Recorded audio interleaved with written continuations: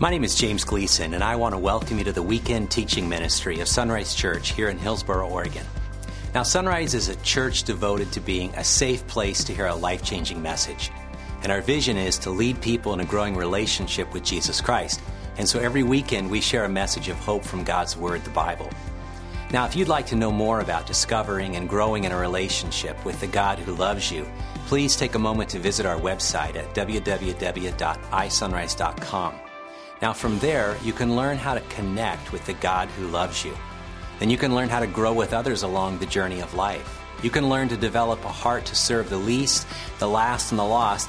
And finally, you can learn how to lead others to know Jesus Christ on this journey of disciples making disciples. And so now I invite you to follow along with our weekend message as you discover the heartbeat of God.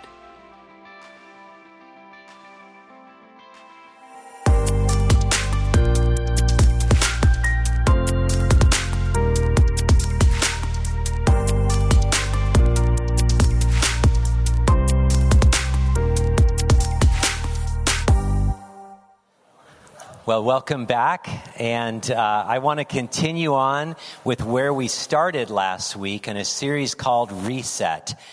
You know, the reality is that there are moments in our lives, there are seasons, there are times when it's good to evaluate. It's good to stop, to ask some questions. Maybe you've had a crash, maybe a hard experience, someone's passed away. Maybe you have a season of doubts. Every one of us need moments where there are pivotal times in our lives where we say, you know, I can't keep doing what I'm doing. I can't keep going where I'm going. It could be in the relationship of finances, maybe a relationship it might be that you need to stop and evaluate and reset a few things. It might be at work when you determine that I no longer want to do this, I want to do that. Those are great moments in our lives. I also think that it's very important for us occasionally to examine our spiritual life, our relationship with God, or at least how we view God and our perspective on God, and ask some significant questions. Because it just might be that you need a reset on your faith journey. And so I want to invite you to do that through the series. Now, I know we all grow up with some kind of understanding of God. We grow up with some kind of understanding of church. I know for myself, it was my grandparents that took me to church when I was a little kid in Indiana, and I learned about God. I learned how to pray. I learned how to read the Bible. I sang some songs. I still have one of those songs that I can, sing in my head. I wouldn't dare sing it out loud. But I remember those things, and they were impacting to me. Some connected, some didn't connect. But the reality is we all have some kind of a faith background, some kind of an understanding. It might be a different belief system. It might not be Christianity. Who really knows? But the reality is you have something in your life. And so whether you come from a faith journey or don't, I think it's important for us to stop and evaluate, because it just might be that the things that you believe, the things that you're practicing actually don't line up to the Bible. It just might be that you learned how to do things, and those necessarily weren't bad, but they were just different. And now as an adult, you have an opportunity to ask some why questions. Why do I do this? Why do I participate in this? What does this look like now for me? Is this real for me anymore? Or is it something that I really never examined fully when I was a kid? And I've said before, I'm an old youth pastor, and one of the questions is that I would ask youth is, have you owned your own faith? God bless mom and dad, grandma and grandpa, all that stuff for introducing you to Jesus. But if you don't have Jesus personally, then you don't have Jesus. And so we talk about that. And I think it's a good time to reset. It's, COVID, I don't know what variant we're on right now, but the reality is it just kind of keeps whacking us. And it's like, let's just stop and reevaluate everything we do. It's important to do that every once in a while. I think COVID has brought about a hard stop for all of us. And it's a good time to ask questions. It could also be that some of the deep questions you're asking, might be dangerous questions. It might be that you grew up in a situation where your view of God was tainted or viewed from the perspective or the lens of something that you've now discovered isn't true, or that you're wrestling with and you don't even know if it's fair to ask the questions. Not long ago, a couple months ago, I sat with the pastor not far from here, and I listened to him through a conversation of lunch, and I asked questions, and I found out that as a part of being a part of this and leading this church that was very judgmental, very legalistic, very harsh, fundamental, that over time it just wore at his soul, and he began to even doubt the reality of God. And so he began deconstructing his faith. He began removing it from his life. And I'll say it from my perspective, instead of just seeing that there are a few bad apples, right? Not everybody looks like Jesus or acts like Jesus, even people who claim to be so. That it'd be better just to imagine that all the apples are poisonous and get rid of everything. And to now actually walk away from the faith. And I think that if you do an honest evaluation before you come to a conclusion like that, and as I said last week, look at the facts, look at the history, look at the reality, you could be on a beautiful journey of understanding what faith looks like at this season of your life. Because I believe there is objectivity to faith. I believe there is reality of what we see in the Bible. And so I think it's important for us to do a reset. I think it's important for us to ultimately come down to this all-important question. Who is Jesus? Because the whole of the Bible, from beginning to end and all the pages throughout, begin to talk about God's love for us, and it's expressed in its fullness in Jesus, God's Son given for us. And if we can focus on that, that gives us a foundation for our reset. Now today, I want to talk about a word that always shows up in religious circles, but rarely shows up outside of church. It's a word that, if I were to use it in common everyday language, would just really trip people up and it would confuse them. It would be awkward. But in church, we can use it all the time. And it's this word right here. It's the word sin. And you know what this word means, right? Or you think you have an idea of it. If you're Spanish, it means one thing. It means without. But in an English context, translated through the original language, it has this idea of a brokenness. It has this idea of a separation. It has this idea that we haven't quite made it. Now, that's a harsh word. That's a condemning word. And with all the loving feels that I've got today, why would I give you that harsh reality, right? Let's just hug each other and love each other, and let's just forget the word sin. Because we shouldn't be condemning one another, right? Jesus was of love, and let's just eradicate that word from our Bibles. Let's take our faithful black highlighter and mark it out so we don't have to talk about that anymore. Because we'd be a whole lot better if we just didn't condemn, right? But see, unfortunately, the reality is, life is different than that. We wrestle and we struggle. This past week, I was up in Seattle and I was training some pastors, coaching pastors. And we had been at the church where we were at up there in West Seattle, and it was kind of loud. And so I said, is there a coffee shop we can go to? The pastor said, I know where's one. So we went, drove there, and he said, park in this spot over here. I always park there. It's a great spot. I questioned it because it didn't look like a legitimate parking spot, but I didn't question him. So I parked there. 2 hours later, I have a $44 ticket on my window that I had to confess to my wife. She wrote a check for. Thank you very much, hon. And so it's like, okay, now that wasn't a sin. They didn't write me a sin ticket, right? Because we don't live in that world. We live in the world of mistakes, right? Look at this word here. This is such an easier word, mistake. I love that word. Let's just tone everything down to a mistake. Because that means, you mean well, you had good intent, but you just didn't quite do it right, properly, right? That's it. Well, sin is a really strong word. It's a theological word. As I was riding in the car with my friend, we were talking about this through a lot of miles, and he's a pastor friend of mine I've known for 30 years. And as we were recounting the stories of our life and how we grew up and how God has really changed us, we talked about what the writer of Hebrews says is the sin that so easily entangles us. In the King James, it's besetting sin. And the idea is that it wraps around the axle. I can relate to that because on our property with 2 acres, when the leaves come down, my wife grabs the John Deere and puts the leaf, catcher, and she sweeps the yard, as it were. And every once in a while, those leaves go in, but the branches begin to wrap themselves around that, and it just clogs it up. We got to cut it out. We got to just break those off. We got to remove those and clean it up.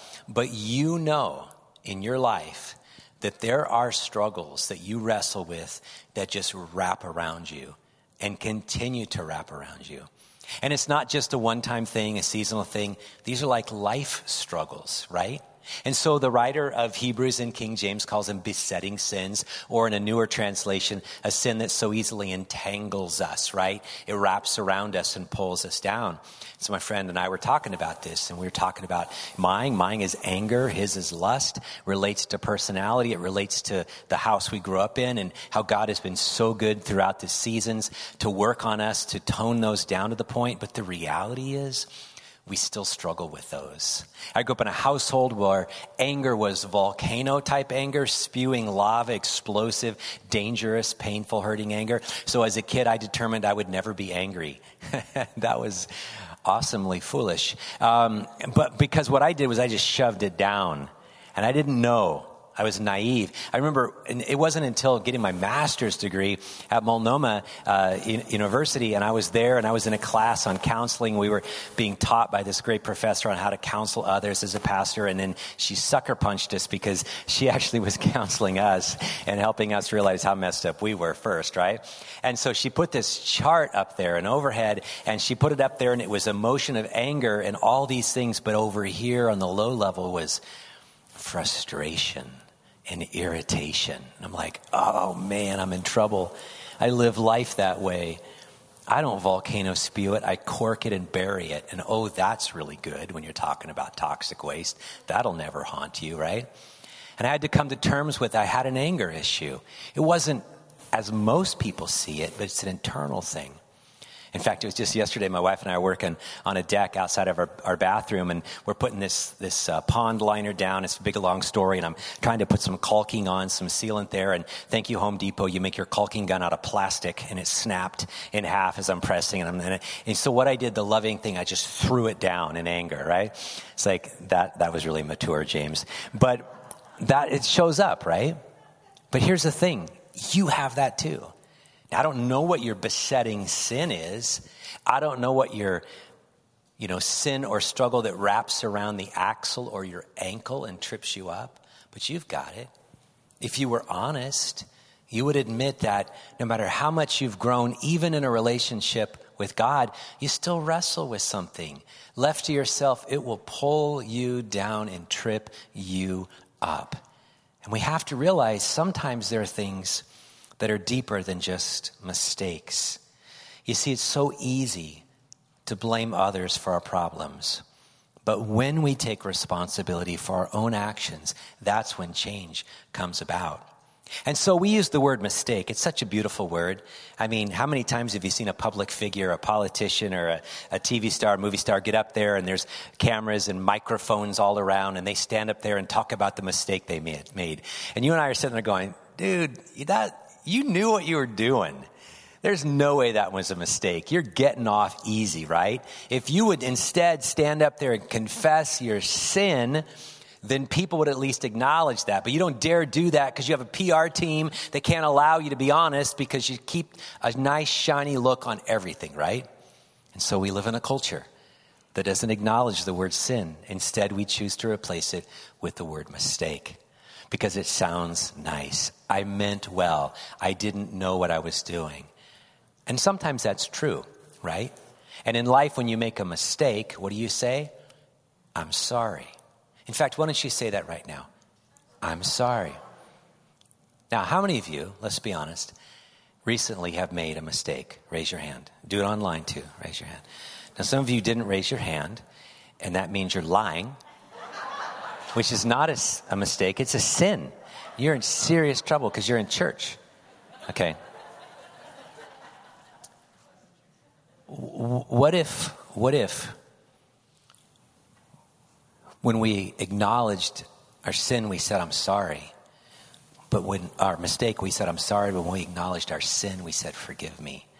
Because see, the word sin talks about a break in a relationship. And when you've sinned against another person, it's your responsibility to clean that up. And that doesn't come with just a cheap, I'm sorry.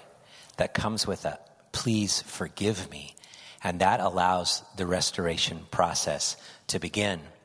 See, my friend, when he had me park in that spot, I had to own that. That's my fault. He didn't sin against me. He just made a mistake. It cost me $44, right? But it wasn't a sin. He just said, I'm sorry. That was absolutely legitimate. If he had known and if he had intended harm on me, I would have beat the living daylight. No, I would have anger. No, I would have had a broken relationship. And he would have had to say, please forgive me. I intended harm for you. Okay, but that's not what it was. It was just a mistake. But when we sin, there's a break. There's a violation. There's a wall that comes up in our relationship. See, mistake is something you do on a math test when you forget a formula, right? That's a mistake. The worst is you could get a bad grade.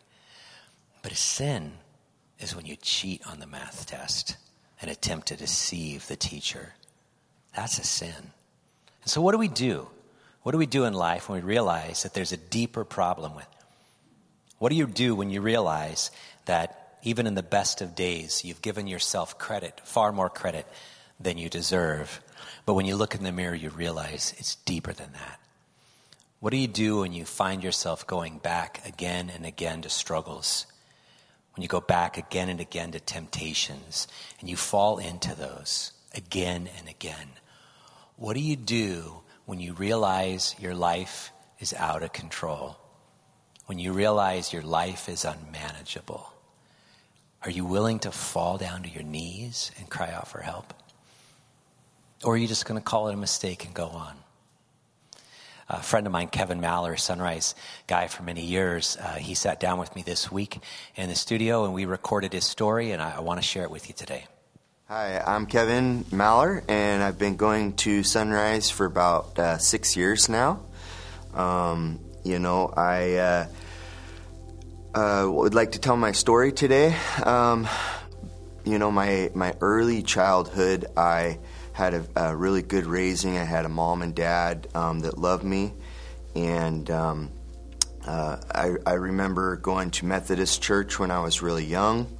And I had very fond memories of, going to church and going to Sunday school. And as I got a little bit older, doing the youth group and going on campouts, and had really fond memories of my early days in the church. It was right around that time, I was probably 15, 16 years old.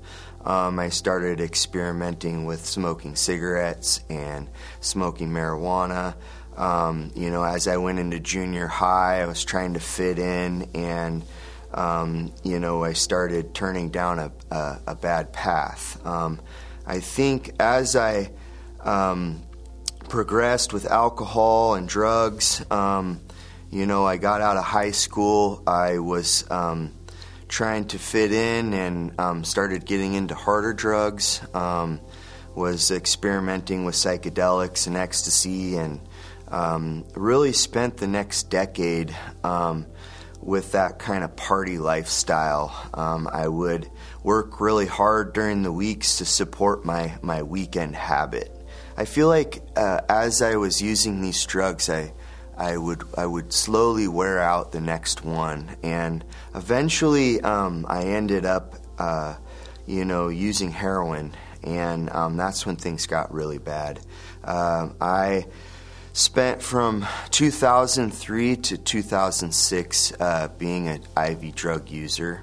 I was either thinking about using heroin or trying to figure out how I was going to get money to buy heroin or using heroin. That was my life. 24/7, 365, for 3 years, I was consumed. As a non-believer in 2006, I hit my knees and I immediately called to God for help. I don't know why when we are in a 911 situation, we can go years without calling out to God, but when we are in a 911 situation, we immediately hit our knees and call out to God. It's something instinctively inside of us that I feel happened. And I just called my mom and I asked her for help, and within about 2 hours I was in a car on my way to treatment center. So, at the end of the day, recovery is not just drugs and alcohol. We all struggle with something, whether it's sex, money, the pursuit of money, whether it's controlling things, people, places, and things. So I would just like to say that you are not alone in this. If you need help, you can reach out to the church. You can reach out to me directly. If you have a problem with drugs or alcohol, we do have a meeting here on Thursday evening for men, and I could get you connected, all the women. I could get you connected in the right direction, and I think that there's help for you. I love that. I love it because that's just another honest Sunrise story, that when we look around amongst us here in this room or those online, we all wrestle with something. We all struggle with something. And it's okay for a while to call it a mistake and give ourselves the benefit of the doubt, but come on. At some point we have to recognize it's deeper than that. And the Apostle Paul, the guy that actually wrote the story we talked about last week, wrote down a letter to a group of people in Rome called Romans, and he says it this way: "For everyone has sinned. We all fall short of God's glorious standard." And again, that really seems harsh and that seems condemning. And people may want to shy away from that or push back or destroy that as a statement. Because who wants that condemnation in their life, right? But see, that's the reality. Unless we're willing to look at the reality of our lives, we have nowhere to go. Like Kevin said, when you hit bottom, you get on your knees, you call 911 in that sense, and someone shows up to rescue you out of that. Yeah, there is work to do. It's not easy. But that's the moment when everything can change for you. But it only comes when you're honest. And when you quit calling it a mistake and you start calling it how God calls it, and you call it a sin. Well, the word sin is interesting because, it's easy to compare yourself to others. Let's be honest. Look around the people around you. Look to the left and the right. Becca, you're alone. Look behind you. But the fact is that when you look around the people around you, you could easily compare yourself to them. And I'm telling you, you look so much better than they do. You do. You are a better person. You have higher morals. You intended more than they did. That's just kind of how we see it, right? We give ourselves the benefit of the doubt, and others we look down upon. We love God's grace and mercy. We want to give judgment and truth, right, to others. But here's the thing. According to this verse, God doesn't ask us to compare ourselves to other people. He says the comparison is far worse. It's between you and me. And between us and God, there's a huge gap. And God is not willing to lower his standard to come down to our level. But he requires us to call our struggles what they are, and they're sin issues. They're deeper issues. And it's worse than that, because this word, everyone has sinned, is not just like a one-time thing. It implies a continual action. We continually sin. We continually fall short of God's glorious standard. We are always falling short. And the beauty of that word, if you look at it in history and linguistics, it's an archery term. And it's the idea of you try to get it, you try to hit the mark, and you fall short of the mark. And that's what the word sin is. Now, we had a men's retreat a couple of weekends ago. And so I was able to have all my sons with me. It was a great weekend. Went to Camp Tadmor and Sunrise. It was just great. Everything was wonderful. There was one moment, though, that I wasn't really pleased with. It's when we went to the gun range. We went up to the gun range there at Tadmor, and my boys had the .22, the Ruger handgun. I had the 9mm Smith & Wesson, and I had some really nice targets, and I put theirs at about 10 yards. I put mine on the back wall, 25 yards, and we fired off, and each of my sons had a couple clips we went through, and I was embarrassed. This is what I did. And I looked at that, and I was with a bunch of guys. Everybody was firing what they had. And I looked at this, and just at 1, 2, 3, 4 on the outside, but only 2 even remotely hit the black, right? Where they popped a color. Not even close. It's been about 2 years since I've gone and fired my handgun at a range. Muscle memory is lost. Focus is lost. This is an embarrassing thing for me to show you, right? But this is exactly what God says about you and me. Even when we try to hit the mark, we fall short. We don't hit perfect bullseye because we've sinned. And we've broken the relationship between us and God. And we don't just do it once. We continue to miss the mark. You know, in archery, there's a clear way to judge our shot, and that is look at the target. But I know you and me, we're pretty crafty, schemy type people. We go and forget the target. Let's go make our shots, and then let's put the target and draw it around that, right? We look good that way, right?